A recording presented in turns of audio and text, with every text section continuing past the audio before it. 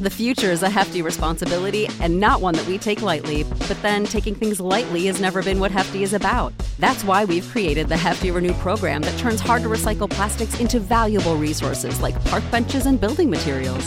To participate, simply fill up an orange Hefty Renew bag with accepted items, tie it up, and drop it in with your regular recycling. That's it. It's that easy. It's time to rethink recycling with Renew. Particular valued resources may vary by geography. More info available at heftyrenew.com. This is the story of the one. As a maintenance engineer, he hears things differently. To the untrained ear, everything on his shop floor might sound fine, but he can hear gears grinding or a belt slipping. So he steps in to fix the problem at hand before it gets out of hand. And he knows Grainger's got the right product he needs to get the job done, which is music to his ears. Call, click Grainger.com, or just stop by. Grainger, for the ones who get it done.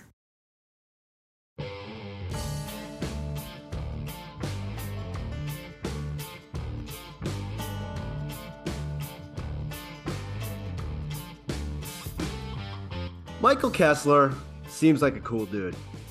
He's the 20-year-old City College of New York baseball player who caught Aaron Judge's 60th home run ball at Yankee Stadium this week and promptly returned it to the slugger. I want to make that perfectly clear, along with pointing out that it was no one's choice but his, because fate put him in such a position to make it. Allow me to humbly suggest, though, that this whole business of souvenir baseballs and inequitable bartering, combined with increasingly demented public pressure for the little guy to make the financial sacrifice, is not a feel-good story. Rather, it's a telling window into how things work and who they work for in the real world. Judge means so much to the organization, especially this year, Kessler told MLB.com. He's just unbelievable. Just the way he is, he deserved to have the ball back. I have no second thoughts. One has no choice but to respect this point of view. Hustling to reunite the orb with its righteous dispatcher is exactly what I'd have done at 20. The opportunity to pose for a few pictures and score some autographs, as Kessler did, would have been enough.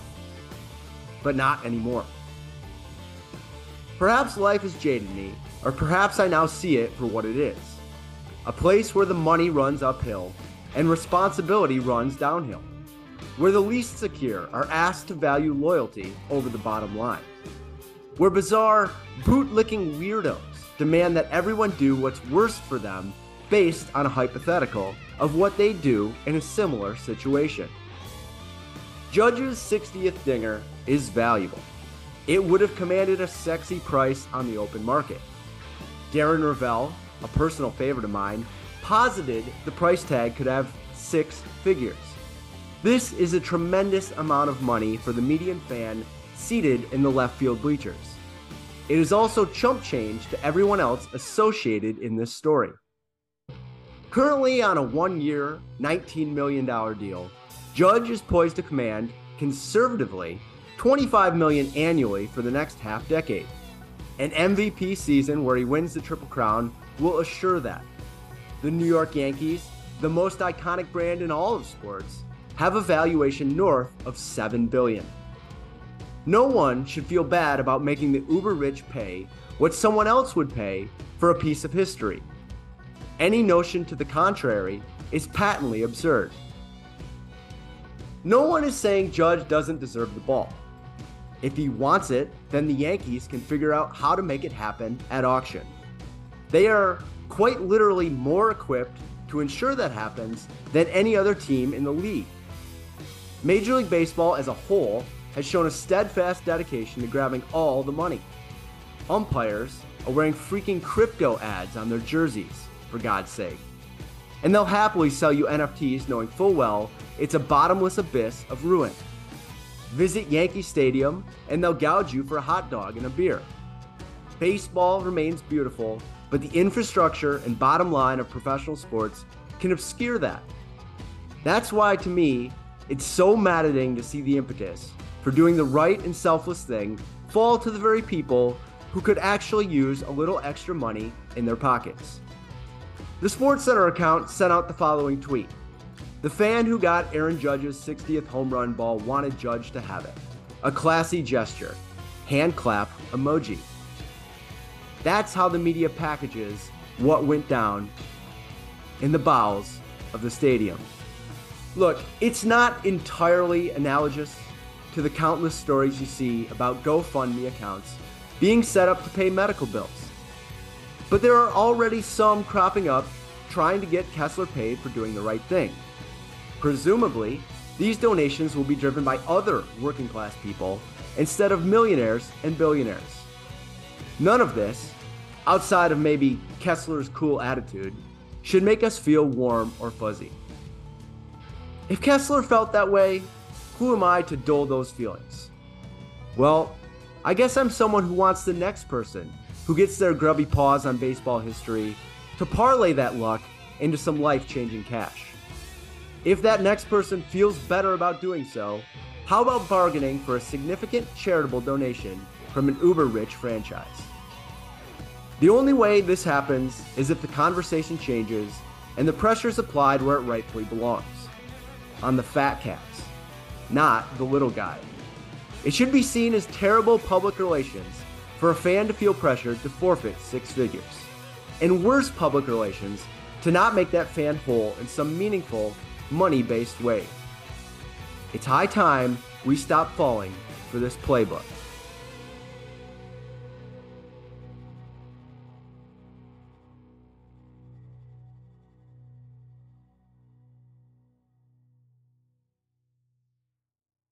My guest today is Jordan Schultz. He's the NFL insider at The Score, also an NBA analyst. Two sports in this economy. How do you do it? Thanks for having me, Kyle. Well, obviously, basketball for me is my first love. I played basketball for 4 years in college, had a pretty decent high school career, and that was really the path I wanted to go. But what happened was, as I got into the industry, I realized pretty quickly that the NBA space is so well covered, and because there aren't that many players, you think 12 guys on a roster, it becomes very crowded very fast. And so I took that love and I decided, let me pivot toward the NFL, where yes, it is very well covered as well, but you got an active 53, you got another 30 guys, trying to get on teams. You have the practice squad. The staffs are much bigger. There's just a lot more opportunities, more agents, more coaches. So I felt like, given the fact that you had that element with the NFL, that I could potentially have success there, and while still covering the NBA, but let me transition to the insider role with the NFL, because I had relationships there. And so actually over the last year was the first time over the last decade that I really decided I'm going to go all in on football and use this as a litmus test to see if I can do it. I got to imagine it's a little bit weird because you spend a career building up your sources, getting to a point where you are nationally recognized in basketball. And then you kind of have to start. Now, I'm not going to say you had to start from scratch, but you had to rebuild that. And it's probably been a while since you build something. Yeah. Is that always seeking the next challenge? I know that that's what drives so many journalists. How hard did you have to convince yourself to be like, look, I'm going to do this. I know it's going to take a lot of work, but the benefits are there at the end of the rainbow? It was really hard to say to myself, I'm just going to focus on one, because I had put so many resources, to your point, Kyle, into basketball. For so long, I was like, I'm going to do NBA and I'm going to have the NFL be like a side hustle. And what happened was, early on in free agency, let's go back to even before, like February, late February, early March, getting into free agency, I was talking to a couple agents who I'm friendly with, and they were like, what are you doing? You can't do both in terms of being an insider in both. Like, at the very least, you have to focus on one and have the other one be like, this is what I do in the off season. But if you're going to break stories and you're going to be an insider voice on a national level, you have to really choose one. That's the only way to have sustained success. And also, when I talk to executives, they would tell me, like, it's confusing for us, it's confusing for our audience to figure out what you actually are. So if you can really choose one, that'll actually create the ultimate success for you. So I decided, with that in mind, even though it was a tough decision, that given my contacts in the NFL, that I needed to do this, at the very least, just for me, to see if I could do it, and to actually create more of a precision for my fans or my audience to actually see me as this. So it was a difficult decision, but I knew that if I had had success with it, that it would be the right one. And I had to believe, Kyle, that I could do it. And that's ultimately where I landed. You were announced by The Score in early September, so we're very new here. First of all, how's it going? And second of all, why there? Yeah, it's going great. It was like, over the course of the summer, I had made the decision that I needed to find a new home, because I had done the big networks. I had done Yahoo, I had done ESPN for 3 years, and I had always loved The Score and loved the app. And so when we started talking, I decided that, okay, this is a real place. Like I could see myself here long term, but ultimately, I needed to make sure that they understood who I was, and it was very clear early on that they did. And what I mean by that is, I want to be one of the leading multimedia journalists in the country. I want to cover the NFL as an insider. I want to go on camera. I want to write. I want to be on social media, and I want to be on all these platforms.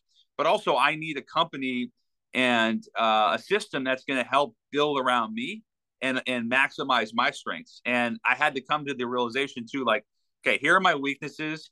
I'm not like creative or smart enough to do this on my own and without an infrastructure. So I need that. And as soon as I started having these conversations with them, they made it abundantly clear, The Score did, that we want to build around you.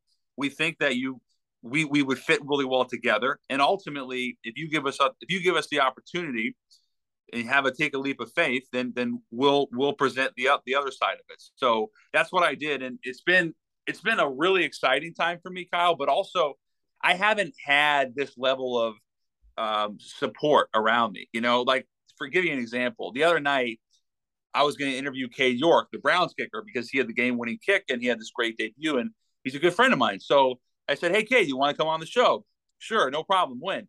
We set it up, and it's programmed in my mind to just do that on my own, then have to cut the stuff up, then have to transcribe it and do everything by myself, because that's how I got to this point, really.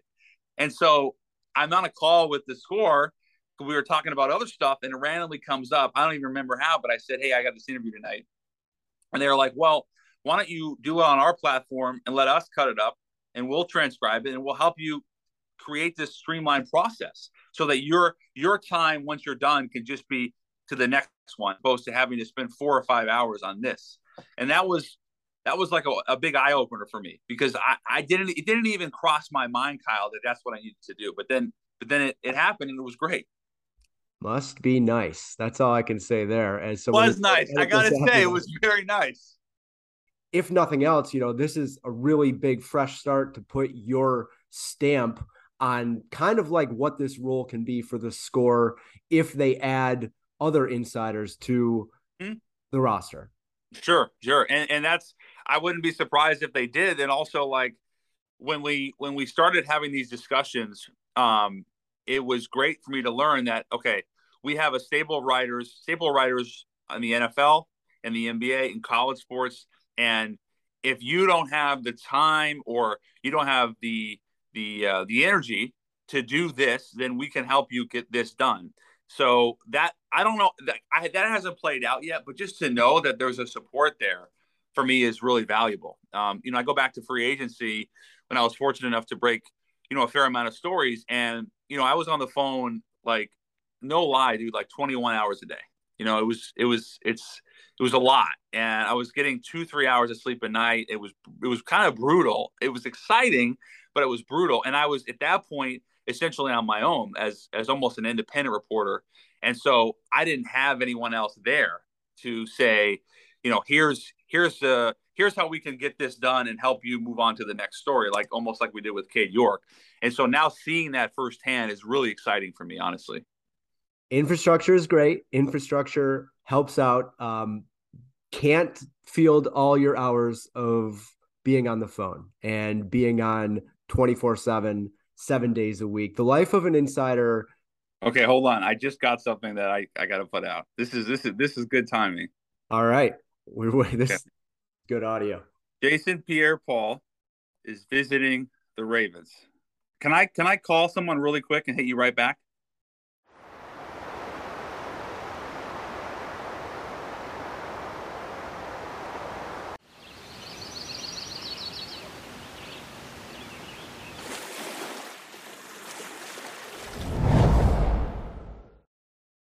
Let's go right there. Let's transition to that. So you get some information that something's happening and you need to check in with a source, but you need to do it quickly. You need to drop whatever you're doing. Mm-hmm. What's that lifestyle like? Actually, that's my wife. And put her on. I think she's in a meeting. Yeah, it's my wife and my 2 young kids. It's, I think, what's it like? It's certainly exciting. There are a lot of times where you think you're going to get something though, and maybe you don't get that one or it doesn't come. And as a result, you end up being on your phone or by your phone for no reason. And those are the tough ones because it's hard to always be present, with family, for example, when you're expecting something that might not come for 3 days. And that's when it's tough. But overall, it's really exciting, and it's everything I always wanted to do. I always wanted to be in this position. So for me, it feels right. When did you start to believe that you could ever be in this position? Because for a lot of people, we want to, we have dreams. A lot of people, 99.9% of people kind of have to abandon them along the way. When's the moment where you felt like, you know what, this is something where I really think I can get where I want to get? I always ask players, when did you know you're going to be a pro? I'm fascinated by that. Some guys say big game in college, high school, when they're in Pee Wee, Pop Warner. For me, I learned how to read from reading, and I should say devouring, the New York Times sports section as a kid. That's like how I actually learned how to read. There's a picture of me when I'm like 5, 6 years old, in my pajamas on like a Sunday morning, with the New York Times sports, and that's how that was my first taste of sports, and then obviously playing as well and becoming obsessed with it. So I would like to say when I was a kid, as soon as I realized I wasn't going to play in the NBA, which was a little bit later than most because I had pretty irrational beliefs, but nonetheless, that's when I decided like, okay, this is the only thing I want to do. And so I'd say probably like early college, freshman, sophomore year of college was when it really hit me. And that's when I started to do the internships and really pursue it. You're in somewhat of a unique situation too, because you were a high level athlete, and a lot of people who are in sports media are decidedly not. High blood pressure, sedentary lifestyle. Now I still play hardball. I still play baseball. So I need to pat myself on the right field, second base. Pitcher, crafty righty, really tough 12-6. But how has that athlete mentality helped you? I think for me, it's been everything. I really do, because I grew up so immersed in sports and competition and teamwork. And I realized not only for myself, but also being around really high level athletes, more so than myself, better athletes, the amount of effort and grind that it takes. And it really like instilled in me, you need to treat athletes really well, because if you're going to cover them, you need to have the respect for them. Like without them, there's no me, there's no job. So I really felt like, I remember early on as a kid too, seeing how the Seattle sports like Mariners, Seahawks, Sonics, Huskies, I always felt like the local writers were really tough, oftentimes unwarranted on the athletes. And it really bothered me because I felt like it's not fair. And I always wanted to be like, this is a human being, not just like, oftentimes as fans, I think it's really easy to just see the helmet and you don't associate what's under the helmet. So I wanted to become an insider through the lens of the athlete to advance the stories, provide more depth, and show what's under the helmet. Or if it's a basketball player, like what is this person going through? Like, for example, when CJ McCollum was one of my best friends, we did a podcast for 2 years together. When he was traded to the Pelicans from the Blazers earlier this season, we had been talking those few days, and I had a good sense it was going to happen. When it happened, though, I remember all these Blazers fans were really upset. Like, we're losing CJ. We didn't get enough back. And I was thinking to myself, well, he just had a baby a month ago, and now he's got to move across the country by himself. Like that was where my head went, and it obviously worked out well for him. But these are the types of things that I think about, way more than just the stats. Well, I think I was going to ask you about common misconceptions people have about first to market reporting. And I think that a lot of people believe that these scoops grow on trees and are delivered by a scoop fairy, or are done like in these cold medical settings where there's no emotion. But can you speak to how much of the job is actually just being someone that people want to spend time with, see as like a fellow human being? Because in my limited capacity doing this on the media sense, I seem to do better when I'm just not interested in it and I'm being myself, and I form some sort of connection with someone who can stand my presence for a half hour. That might pay more dividends down the road than, you know what I mean, than kind of being this mercenary who's just like working the phones, demanding information. Yeah, I always think about like John Clayton, the late great John Clayton, cooped up in his, they had that great commercial where he was cooped up in his mom's, basement, and he's getting the scoops. And I was talking to John Skipper, who, used to run ESPN, and he said every week or every month I get these insane phone bills, and it would be all the area codes from across the country, Pittsburgh, Miami, Tampa, LA, all these different area codes. And it was Clayton just working the phones. And this was obviously before cell phones, like, 90s, where those phone bills were absolutely ridiculous. And I think about that, where it's like, what's the balance, of being on the phone and trying to get information, but also having the consciousness, Kyle, that there's like 6 other people that, or maybe more, that this agent or GM or coach or player can give this story to. Why should he give it to me? What makes me special? And the difference is the way you ultimately build these sources is word of mouth. And the reason the word of mouth that actually happens is, how am I developing a friendship, a relationship that's genuine and not transactional? So my rule of thumb is, if I just met you, I'm not going to ask you for a story for 6 months. That's the bare minimum. And I that's from Mike Tannenbaum, who's a really good friend, used to be the GM of the Dolphins and Jets. He said, it used to really bother me when reporters, if I knew them a month or 6 weeks, would start asking me for stuff. So I just made the rule of 6 months is the bare minimum, that I'm not going to ask you for something until I can actually develop that relationship. So during the year, 95% of these conversations are not based on football. It's really everything else. How's your son? How's your wife? How's your mom? How's the business? It's everything else. And then football comes when it's convenient for both people, when it feels right. And that can be with a player too. Like, maybe a player is not doing well and he's been injured, or he's missed 4 tackles in a loss. And it's like, I want to Sunday night after the game, I'm going to call you, or I'm going to text you. I'm going to say, how you doing? Because I know that you're not happy with yourself. And this needs to be a friendship. It can't just be like, in 2 weeks, hey, are you going to play Sunday night? Because I heard you have a hamstring problem. So I think for me, it's about understanding the athlete or the GM as a person.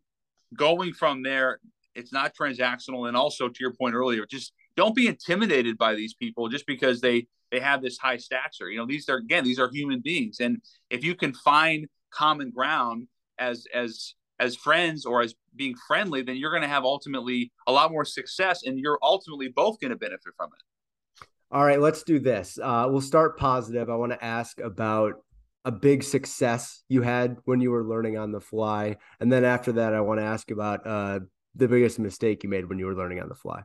What stands out is breaking Gronk's retirement. That one really, not just because of the stature of the story, but because I had put in so much work over the course of 2 years to get to that point.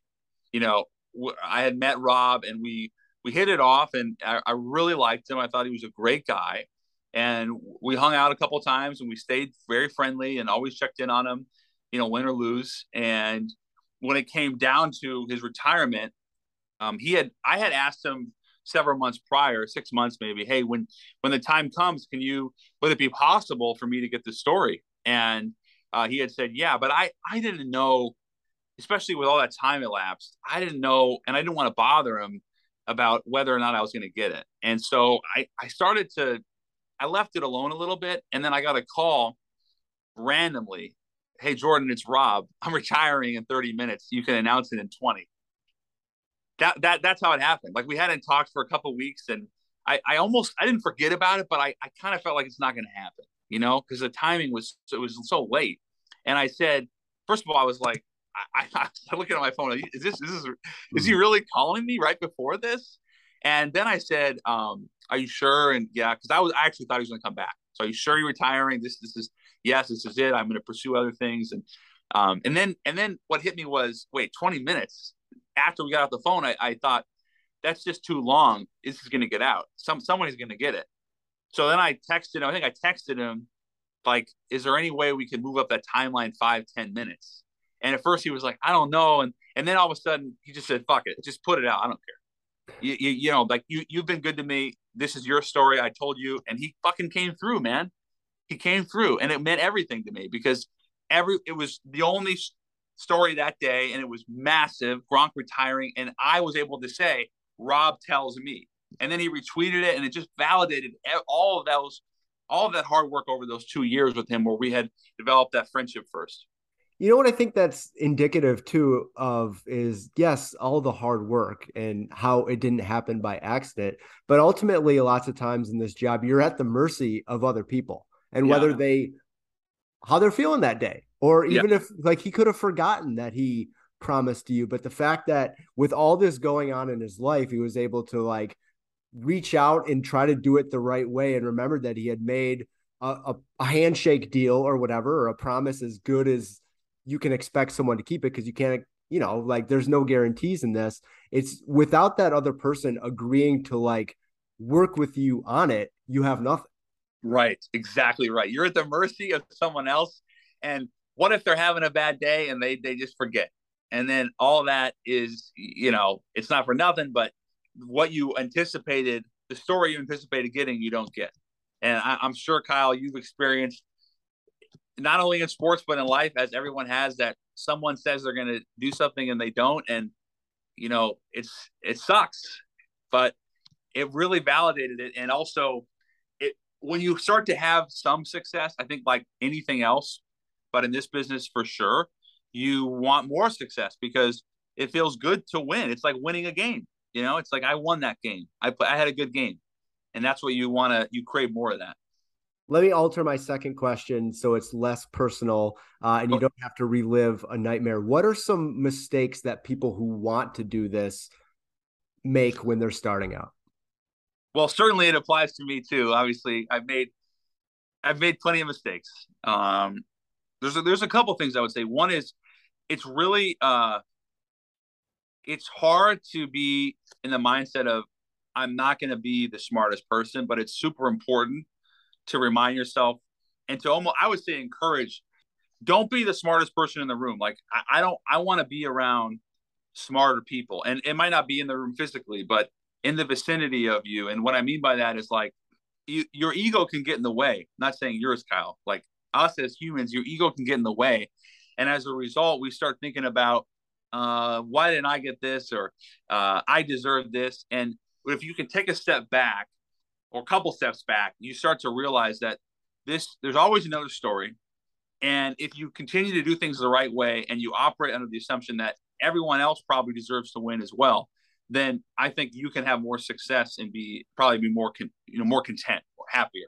So that would be one thing. Another thing is going back to the transactional relationship or lack thereof. I always try to talk to young reporters and kids in school or a couple of years out who are trying to do the same thing and try to help them. And one of the things they always say is, why am I not getting scoops? And why won't he give me this? And if you're in that mindset of I deserve this and I need these scoops and all, like that's never going to work. You might get one or two, but it's not going to sustain itself. It's not going to happen the way that you want and you probably deserve. So for me, it's about going back to that, being genuine and trying to have it be a two-way street is enormously important.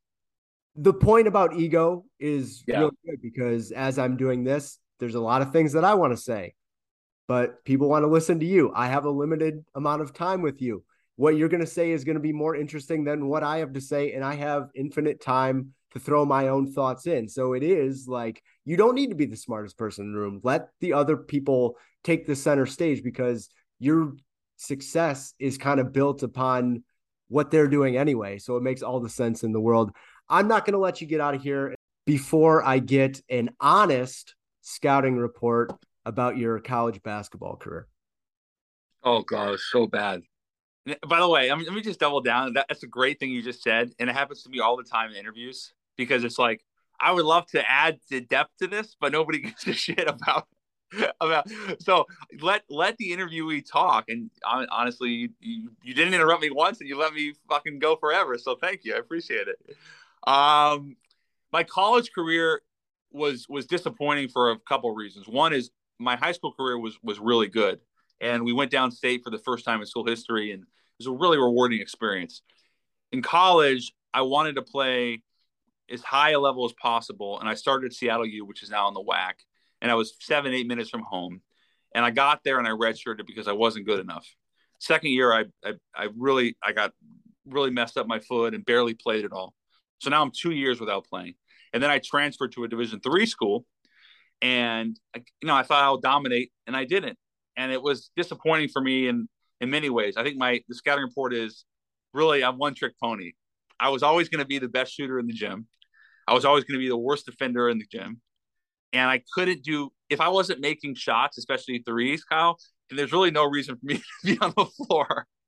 So, and I had anxiety with games. I haven't talked about this a lot, but like I get nervous for no reason. And you missed a couple shots in a row, and then you're looking at the bench and when am I going to come out? And it just screwed me up. So I know I had big games because, as a shooter, you're going to get hot, but I never had sustained success. And that's how I would define it. That backdrop, though, I'm sure has come in handy in terms of when you're speaking to NBA players. And I'm sure that they've shared with you times that they lack confidence. Like, you can be the best in the world at something. And yes, we like to say that people are built different or they have that dog in them. But, when you're 3 of 14 and the crowd's getting on you and you're just having a bad day outside of there, like, it's tough to really understand that unless you've played the sport. So I think, on the bright side, some of those trials and tribulations that you had probably help you connect with people on a human level a lot more and see what they're going through. Spoken like an athlete, Kyle. See, you've had days where you got hit up and they kicked you out of the second inning and you got 3 outs. That stuff happens, man. And it really does impact you, but ultimately it gives you that ability to look at, as look at athletes as human beings and realize that something could have happened at home that could be affecting them and nobody else knows. And these are the conversations I love having off camera and when I'm not recording, just to understand where someone's coming from. And it's not always as you've seen. I always try to get fans to understand, like, I know it's disappointing when your favorite quarterback throws 3 picks in a game, but there could be a lot of other factors there. Yeah, and it's important work. It's probably falling on deaf ears more often than it should. Certain people are unreachable, but I do think that we've gotten a little bit better when it comes to that. That's Jordan Schultz, NFL insider at The Score. Mediocre college basketball career, best at best. I really appreciate the time, man. Kyle, my pleasure. Thank you so much. Okay, let's do a media minute here. I wanted to get some thoughts together on the Amazon broadcast of Kansas City Chiefs, Los Angeles Chargers last Thursday. It's been a week. I've slept on it many times. I didn't want to come out here and give a hot take, an unfair take the day after. But a week later, as we still wait for ratings, still waiting for those ratings, will we ever get them? Time will tell. Perhaps by the time you're listening to this, they've come out and they're dynamite and they're good. And they signal that this new world of broadcasting is here to take all the eyeballs and all the money as we move to 2 corporations owning everything in the world. That's what will probably happen. I'll be honest with you, though. I don't love it. I didn't love it. Between buffering issues, audio mismatch, quiet crowd noise, and just the genuine frustration that comes with being unable to turn the channel during commercial breaks. It was a worse experience than I normally have watching football. So it's been a bit confounding and confusing to me to see a lot of the sports media cheerleading this new age. At my core, I just don't get it. Why are we championing something that makes it harder for people to enjoy the games? Now, to be fair, the Dude Perfect broadcast was excellent, as I predicted. My son really liked it. The graphic packages were awesome. It was, by all accounts, perfectly fine. But is that really what Amazon is going for? Is that why they went out and got Al Michaels? Is that why they got Kirk Herbstreit, who I thought struggled a bit and whose performance on Saturday shows some real warning signs about being overworked? Where is the bar for Amazon? They have a $1.3 trillion market cap. The pass-fail of this cannot be that they put on a 3-hour broadcast with some hiccups and then didn't release figures for a week about how many people watched that broadcast. Other networks that operate on a smaller budget have been able to do this. They do it every week. Fundamentally, I don't like watching sports on streaming, as is my right. I love seeing what else is on when action stops. I love the seamless flipping. I will admit, I am not skilled at operating my remote control on streaming services during live events. Why? Because I so rarely do it. Because I still pay for cable. And I pay for cable for the convenience of being able to watch sports in the same way that I've watched sports since I was a little kid. Am I a Luddite? Maybe. But you cannot tell me that flipping over between streaming services is an improvement. You cannot tell me that being held hostage as Amazon attempts record product integration is fun. Worse, my job requires me to monitor Twitter while games are happening. Everybody watching is on a different timeline. The most pivotal point of the game, the pick six by the Chiefs, was ruined because I discovered people were 20 seconds ahead of me. We watch sports because we don't know what's going to happen next. It's purely unscripted. To have the climax of the marquee event teased, ruined, and spoiled before it happens is not a good experience. Amazon will get better. There's no doubt about that. I don't want to be unfair in judging the rookie effort, the debut, the first foray. Some of the issues will be resolved. And it hardly seems fair to me to come on every week and talk about the things that I don't like because they are so entwined with what this is that they're never going away. But for 1 week, I'm going to do it. Jump boldly into the future if you must. But ask yourself, does this movement really need cheerleaders from the proletariat? Does it really need your voice supporting it? I wonder.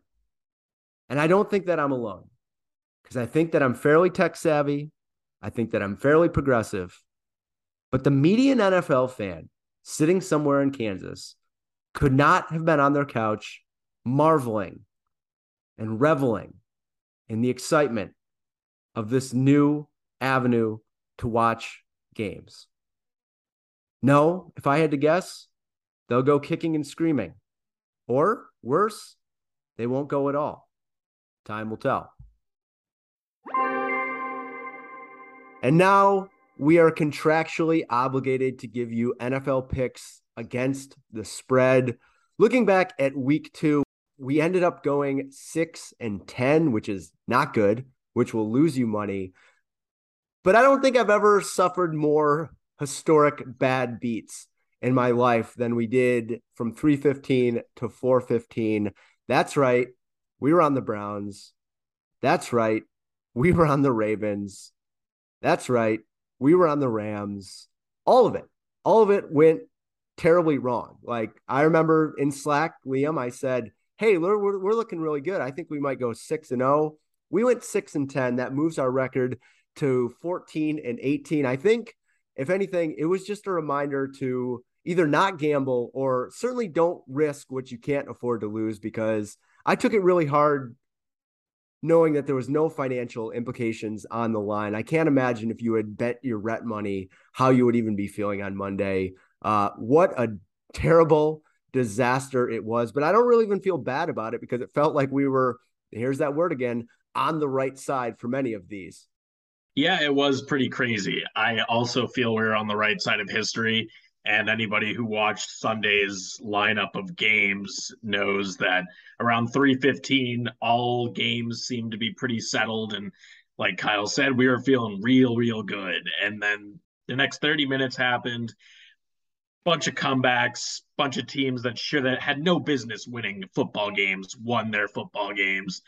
And you know what? It happens. I think my take on this is that normally there are one or two of those games every week, but we got them all out of the way in week 2. So week 3, things should regress back to the mean. It'll be a little bit more normal, and I think we're primed for a bounce back week. It's a marathon, not a sprint. We got to erase this 4-game deficit. We can get there. Let's talk about the 6 picks that we like the best this week. For me, I'm going to start us off by doing the impossible and trusting Nathaniel Hackett. Now, I have to say things have not gone well. He looks like he's in over his head. The Russell Wilson marriage looks bad.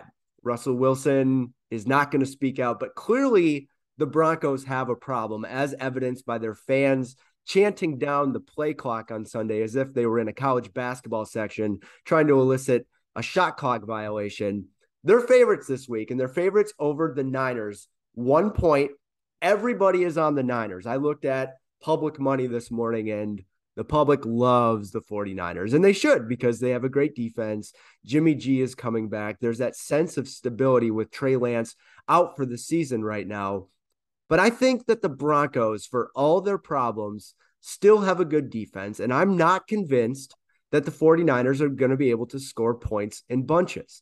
Jimmy G, we read over and over in the offseason and during training camp that he wasn't even really practicing with the team. So I think that there's legitimate belief out there that he's going to step in rusty. The Broncos still have playmakers. They are at home. I think that this one is one where you grit your teeth, but you feel pretty good if the Broncos get a lead, because I just can't imagine the Niners going out there and getting to 24 points. I like this one like a 17-12, an ugly slog. When in doubt, you take the home team.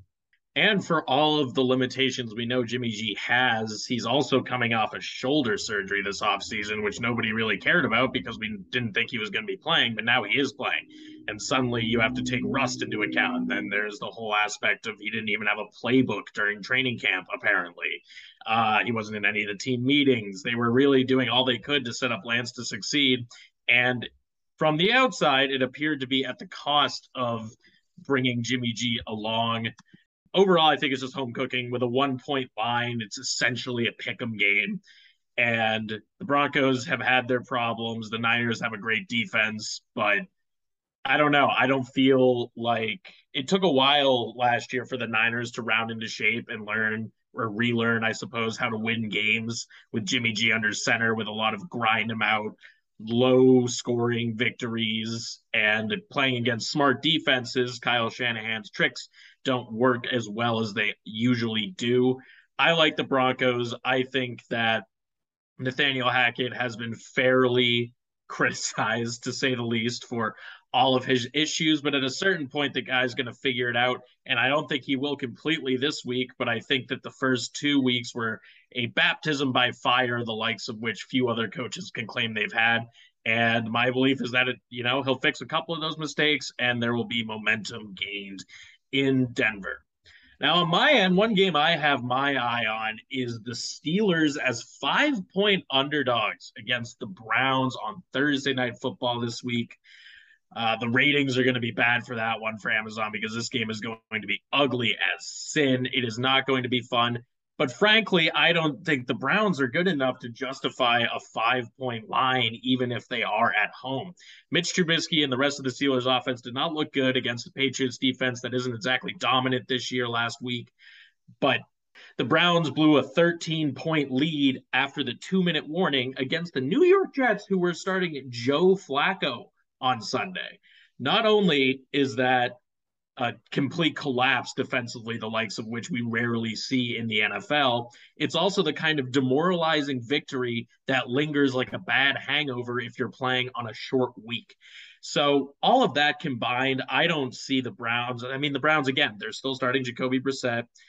They're probably not going to give Nick Chubb a bunch of carries because he scored 3 touchdowns and had like 18 touches or something against New York. They need him for the long run. They know they need him for the long run.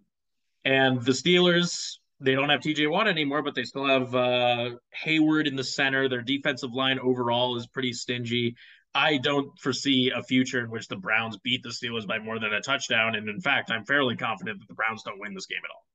Well, we'll never know what the ratings are for Amazon because that's proprietary info and it's only to be trickled out in congratulatory emails. We're not going to release the numbers. It's only a $1.3 trillion market cap. You can't expect them to both broadcast a game decently, only with some hiccups, only with some people not being able to watch it and having a terrible experience, and release the numbers. That's unheard of. What network in the history of mankind has ever done that?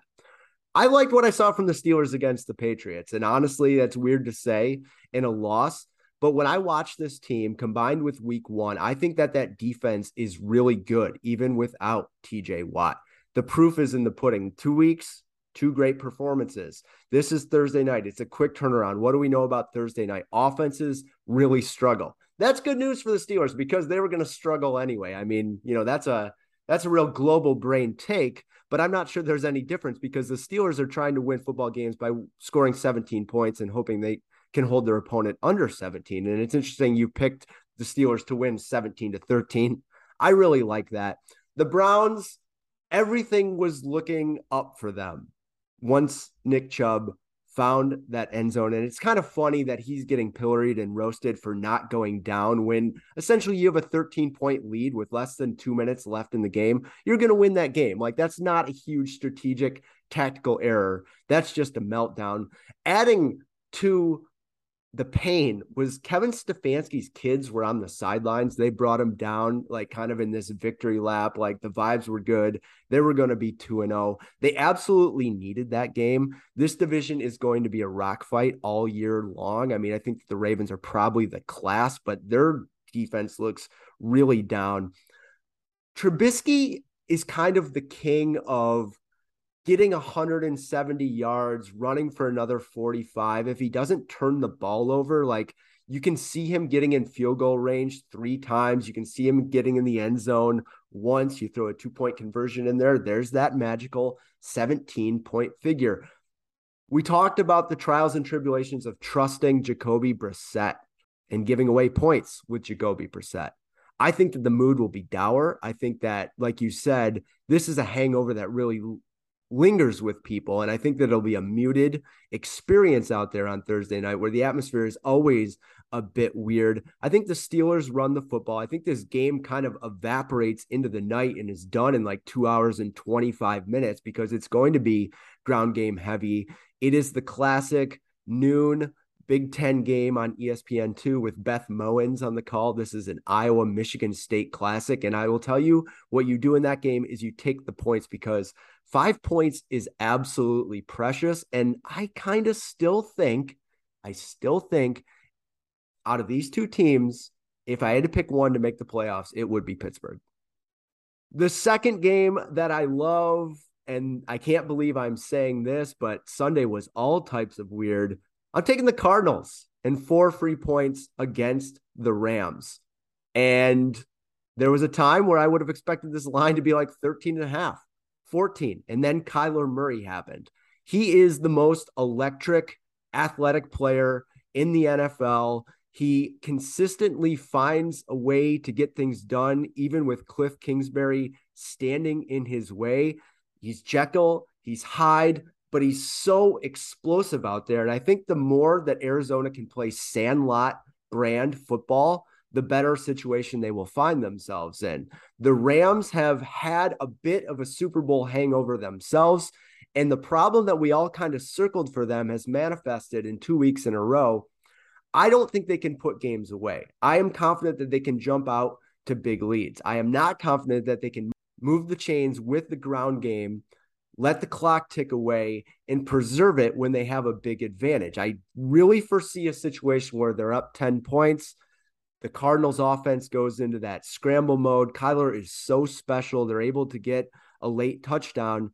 And I'm just not sold on the Rams yet. I think that they're a good team, and the Cardinals are such a wild card out there. They are the Charlie Day and Always Sunny of the NFL right now. But I loved what I saw from Kyler, and I think it's replicable. I really do, because there's no script for it. It's run around like a crazy person. He's got all these people chasing him. Like, I know that Aaron Donald is on the other side, but it doesn't really matter the caliber of the pass rusher that's coming at him when he can run 90 yards and then make a play either with his legs or his arm. I think, and I'm going to regret saying this, I think they tapped into something. I think it was a real season saver what happened on Sunday in Las Vegas. And I trust them to give the Rams a game. And if not win, I want those 4 points. Yeah, I think this is these two teams are going to be kings of the backdoor cover all season long for much different reasons. The Cardinals, like you said, they have Kyler, they have Cliff. Cliff is not so far. Cliff's early game calling has been bad. The Cardinals found themselves in deficits quickly for the first 2 weeks. They were unable to overcome it against Kansas City, but they definitely overcame it against the Raiders. The Rams, meanwhile, as you so accurately noted, have an explosive passing attack, but they can't really do anything on the ground. And I think another factor that might go unappreciated is that this defense is really good when they're giving all their effort. But these guys just went through a Super Bowl run. They know how important it is to save it for the back half. I think that if they were playing up to their full potential for the entirety of Sunday's game, then Marcus Mariota, of all people, wouldn't have dragged the Falcons back. But they weren't. They took a couple plays off because, a couple series off because, what's the worst that could happen? And then the worst did happen. And I don't think they're going to learn their lesson, even though I think that they definitely figured out Kyler in the wild card round last year. So my thoughts on this game is that the Cardinals are going to go down multiple scores early again, third week in a row. The Rams will be rolling. Everybody will feel good. And then a couple late touchdowns get us into the points range. I don't foresee a universe in which the Cardinals win this game, but I do foresee like you said, late touchdown in the field goal that gets us within our 4-point cover. And I think that's how it's going to be all season for these Cardinals and for these Rams. Yeah, the Rams seem like the ultimate team where you take the money line and you stay like hell away from giving away any type of points. Yes, exactly. As much as we love Matthew Stafford around these parts, he is prone to the back-breaking interception, and then that combined with all the other factors here. Rams are going to be good, but dominant. They're not quite the Bills. Another game that I'm looking at real closely involves what appears to be one of the worst teams in the NFL in the early weeks, the Indianapolis Colts. They are 6.5-point underdogs against the Chiefs, and you got to take the Chiefs on this one because the Colts are unbelievably bad. And it's not all Matt Ryan's fault. Matt Ryan has not exactly had a fantastic start to the year. New system for the first time in a while, new uniform for the first time in his career and all that jazz. But the Colts just have nobody to catch the ball. They had Michael Pittman Jr., who was out last week. He might be back this week, but he's banged up. Their presumed number 2 receiver going into the season, Alec Pierce, concussion. That leaves who, man? I mean, who is catching the ball? And they end up their defense, which this is the bigger shock, is that the defense hasn't been very good. They gave up a bunch of points to the Jaguars last week, and the Jaguars are better than they were under Urban Meyer, which is not, a big accomplishment, but it's true nonetheless. But still, this was one of the league's stingiest defenses last year, and they can't really stop anybody. Most concerningly for this matchup with the Chiefs, the Colts have gotten zero pressure over the first 2 games of the year. I don't know if it's because their defensive line is struggling or if it's the scheme, lack of blitzes, whatever. But if you're going to let Patrick Mahomes, of all people, sit back there comfortably for 5-6 seconds every time he drops back, then it's lights out already. I think the Colts are going to be better than they've indicated so far. I don't think that turnaround will start this week. I think the Chiefs are a lock to win by at least 1 touchdown, even if the Colts do, in fact, remember they have Jonathan Taylor, who has been bizarrely quiet for the opening weeks of the year. Yeah, that's the weirdest part to me. I mean, I just don't understand how you can score 0 points when you have Jonathan Taylor. Like, he's a classic make the whole plane out of the black box type of player. What other option do we have than take the Chiefs here? Like, it just doesn't, the Colts have played the Texans and the Jaguars, and they've looked like the worst team in that horrible division. Meanwhile, you have the Chiefs kind of came back to earth, but still won the game against the Chargers. Mahomes showed that even when he's having a pedestrian game, he's capable of these unbelievable throws at any time. It's impossible to imagine they're going to play a game where they score less than 24, 28 points. And in what world do we think the Colts are possibly getting there? Like, the evidence is just not there. And I think that the vibes really play into this because the Colts are famous for finding a way to work their way into being a pretty good team. They're going to go on a 5-game winning streak at some point this year. I think it's going to be too late, but this line is 4 or 5 points too low for my liking. I would really balk at taking the Colts at 11.5 here, and 6.5 just seems like so few. It like Mahomes is only going to get more comfortable with his offensive weapons. We are like sidestep the fact that he's trying to figure out what to do without Tyreek Hill because he looked so good in week 1, and week 2 was a bit more of a mortal performance, but also you can make the argument that they just captured one of the biggest wins of the season, a game they absolutely had to have in a huge marquee spot where a lot of things went wrong for them. They were able to do it. And that's not even to mention that their defense, their much maligned secondary, they give up a lot of yards, but they're capable of making a big play when it matters, as evidenced by that pick 6, which sealed the game. The Colts are going to be dead after this one, and we have to at least bring it up. Saying that they were going to make the AFC Championship game is going to be an all-time old takes exposed. I want that one back. I'm not so sure that they're going to win 6 games this year at this point. Well, we did preface that Colts take with the fact that it was wildly irresponsible. So, we covered our bases there. But no, I completely agree. And the thing with that game against the Chargers is that I would say the primary reason that Mahomes didn't have, his typical incredible performance was because the Chargers had Joey Bosa and Khalil Mack on the edges. Those are 2 very impressive names. The Colts have DeForest Buckner, and that's about it. I'm pretty sure Shaquille Leonard is a good player, but he's not going to help with the pressure. I just do not foresee a universe in which the Colts can touch the Chiefs right now. These are just 2 teams on wildly different trajectories, and 6.5, as you said, seems super duper low. No fun to take the Chiefs as the favorite, but that's not what you don't come here for fun. You come here for good bets, and that's a good bet.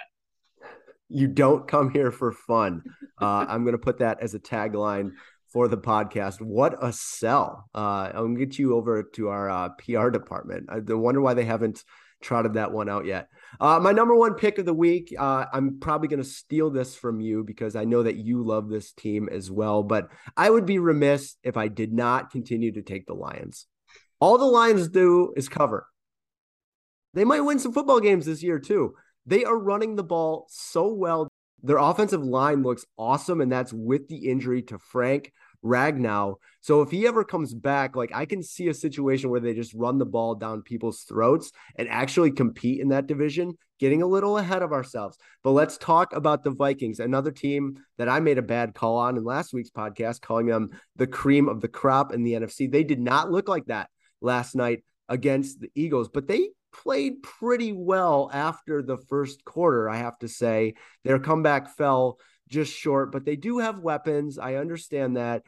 Kirk Cousins kills the Lions. There's going to be a lot of points in this one, but there's a difference with this Lions team, and 7 points is a lot to give out. I know it's on the road. I know that it can be a house of horrors. I know that the name on the front of the jersey says that they're the Lions, but there's a toughness to this team, and there's a competition to this team that hasn't been seen, I would say, in 15 years. And more than that, it feels like the tide is turning in terms of confidence. Like there's this classic saying here, same old Lions, and it's rang true for 6 decades. I think we're seeing maybe not an emergence from the same old Lions era, but a total overhaul of infrastructure. And it starts at the top with Dan Campbell, who knows what it is to be coach of the Lions, which is the number one thing that they needed to have. He's embracing the challenge. I love his energy. I think that Kirk Cousins is going to be playing on a short week with some bad memories in his hand. He's prone to turning over the ball. I think if the Lions can force a few turnovers here, they could be in competition in the fourth quarter. And then you give me 7 points. Say what you want about the Lions, but they've been able to score points. Jared Goff has looked really good. Amon St. Brown is setting records at wide receiver, and DeAndre Swift could emerge as the leading rusher in the NFL when it's all said and done. And these are things that wasn't entirely expecting coming into the season, but that Eagles loss sure looks a lot better after what the Eagles did to the Vikings last night. We are precariously close to sitting here talking about a 2-0 Lions team that are the surprise of the NFL. And for all those reasons and some emerging homerism and just the fact that I don't know what the Lions are when we pick them over the last 2 years, they're probably like 11-6. All they do is keep things close and keep rewarding us with correct picks. So I see no reason to change that. I will be doing that each and every single week until it starts trending in the other direction. You said it. I mean, I sent in the stat before we did this podcast into our Slack chat that DeAndre Swift is averaging 6.2 yards before contact per rush, which is banana lands. That's insane. I mean, we knew the Lions offensive line was going to be good. There's good, and then there's this. And this, again, as you said, is without their starting center, without their starting right guard. I'm pretty sure their left guard got hurt too. I mean, these guys, they got some momentum right now. And lest we forget, they're also going to be bringing back Jameson Williams at some point to add to the Lions hive. But I mean, 7 points. These Vikings, they trick us in week 1 a little bit. I think. I don't think they're as bad as the 24-7 score against the Eagles indicated. I think they're probably somewhere in the middle. But they don't have a huge margin for error, I think, is the thing with these Vikings. Kirk Cousins, the goal line pick to Darius Slay was backbreaking. That's brutal. You can't come back from that. And Darius Slay had another interception that really killed another Vikings drive. So I think that 7 points is a little generous for this Vikings team. I think that the Lions have a chance to win. I'm not as bullish on their chances to be the second best team in the NFC North. I think there's a possibility, but I'm not super bullish on that. But I think 7 points, I mean, these Lions, like you said, they have shown themselves to be pretty resilient. That Eagles game was a great example of that. And then they turned around and it looked like it was going to be same old Lions against the Commanders after Washington scored to make it a 1-score game in the fourth quarter. Classic Lions up big, inexplicably lose a game they have no business losing, but that didn't happen. DeAndre Swift scored a late touchdown to seal the game. I mean, it's hard not to like the Lions, and I think that the Vikings are going to be a risky bet all year. You always have problems knowing what version of Kirk Cousins is going to show up on Sunday, Monday, or Thursday. I think this year is an even more extreme version of that. And I think that Lions +7 is a tremendous bet for this week. And one last thought on the Lions is their inability to run the football over the last 2 decades has been historic and insane and downright sad. And the reason why I think things are different is that totally changes everything that you want to do. We know that Jared Goff is at his best when he's running play action. This really opens up that for him. Like these two quarterbacks, yes, Kirk Cousins puts up a lot better numbers and is more decorated in terms of Pro Bowls and stuff like that.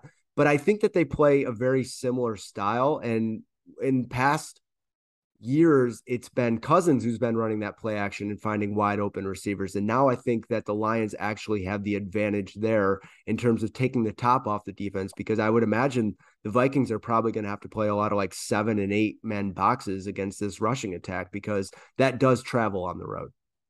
Absolutely. And I think that Justin Jefferson is going to spring open a couple of times, because if there's any real weak spot on this Lions team, it is that secondary. It is not very good.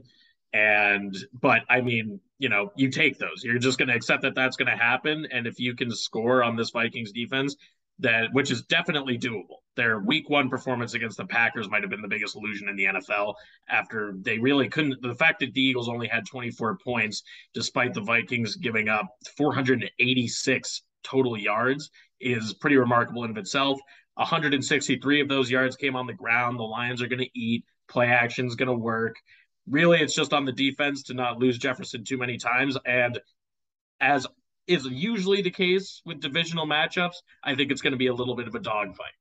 My number 1 pick for the week, going against my hometown team, I have the Ravens as 3-point favorites over the Patriots in the Patriots home opener, and I do not think that line is anywhere big enough. The Ravens did suffer an unbelievable defeat against the Dolphins. I'm still reeling. I'm sure the Ravens defense sure as hell is right now. It was inexplicable. I mean, for all of what I feel to be legitimate concerns about Tua Tagovailoa, I mean, they were down by 4 touchdowns in the fourth quarter, and they lost. They lost in regulation on top of it all. It wasn't even overtime. So I think that is not super indicative of what the Ravens are going to be this year. I think that their first half of that game, where they were dominant offensively and pretty stingy defensively, is closer to what these Ravens are going to be. In terms of this week, Bill Belichick defenses have never, ever done well against mobile quarterbacks. Every time they play Lamar Jackson, every time they played Cam Newton, these guys kill the Patriots defense. I don't know what it is, but they always, always do. So there's going to be a lot of points scored by Baltimore this week. I feel very strongly about that. The Patriots have not shown themselves capable of scoring a lot of points so far. I think that things are still coming together there, and maybe things won't be as bad as they looked in training camp and in week 1 against the Dolphins. But beating the Steelers by a field goal is not indicative of a good team, which is what this line seems to indicate. The Ravens are the best team in the AFC North. They might be one of the best teams in the AFC by the time it's all said and done. The Patriots are average. If things go right, they'll be above average. But I doubt Nelson Agholor is going to have another 100-yard day featuring a 50-yard touchdown where he mossed a defender. I think the run game will, they showed a lot of progress in the run game, but that's not going to keep up with Lamar Jackson. And Mac Jones had maybe his worst day as a pro last week in terms of just mind-boggling throws. He had a handful of truly bizarre decisions, one of which ended in an interception, another of which should have ended in an interception, and instead led to a touchdown. And very similar to what I was talking about with the Vikings, the Patriots have very, very little margin for error, and the Ravens have a ton because they have a former MVP, magician, dual threat quarterback.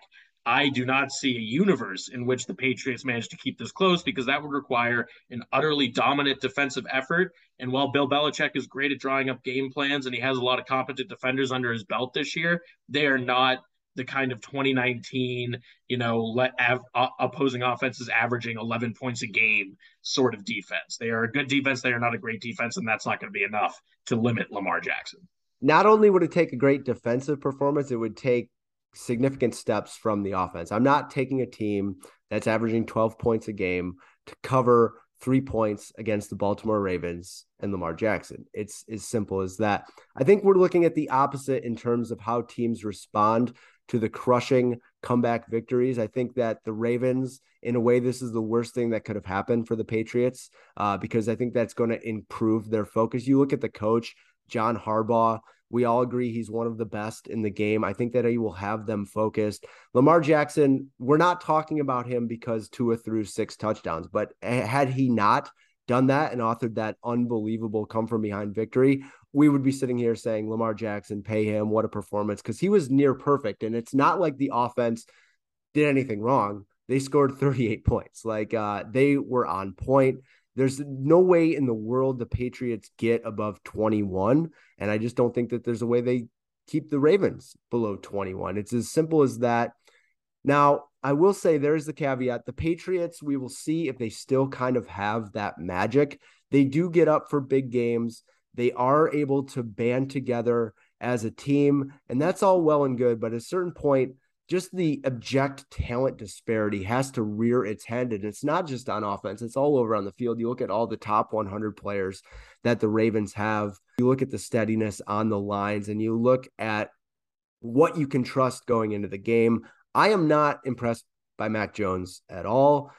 Part of that is because he doesn't have weapons. But again, that's an excuse. That doesn't mean anything when the final score is all tallied and the bets and the bet slips are examined. So those are our picks. I can't wait for the games to start because just sitting in a bad week is awful. I feel shame. We can make a lot of excuses. It felt like the universe came together just to humble us. So maybe we learn an important lesson going forward. Iron sharpens iron. Pride cometh before the fall. All those coach speak little mantras you want to throw in there. I think that, Liam, we are on the same page, and let's get rowing in the right direction for the rest of the year. I'm looking forward to it. Like I said, I feel great about the pendulum swinging back our way this week, and I think we're going to be coming back with at least a 500 record for week 4. Ohio, ready for some quick mental health facts? Let's go. Nearly 2 million Ohioans live with a mental health condition. In the U.S., more than 50% of people will be diagnosed with a mental illness in their lifetime. Depression is a leading cause of disability worldwide. So why are some of us still stigmatizing people living with a mental health condition when we know all of this? Let's listen to the facts and beat the stigma. Ohio, challenge what you know about mental health at beatthestigma.org.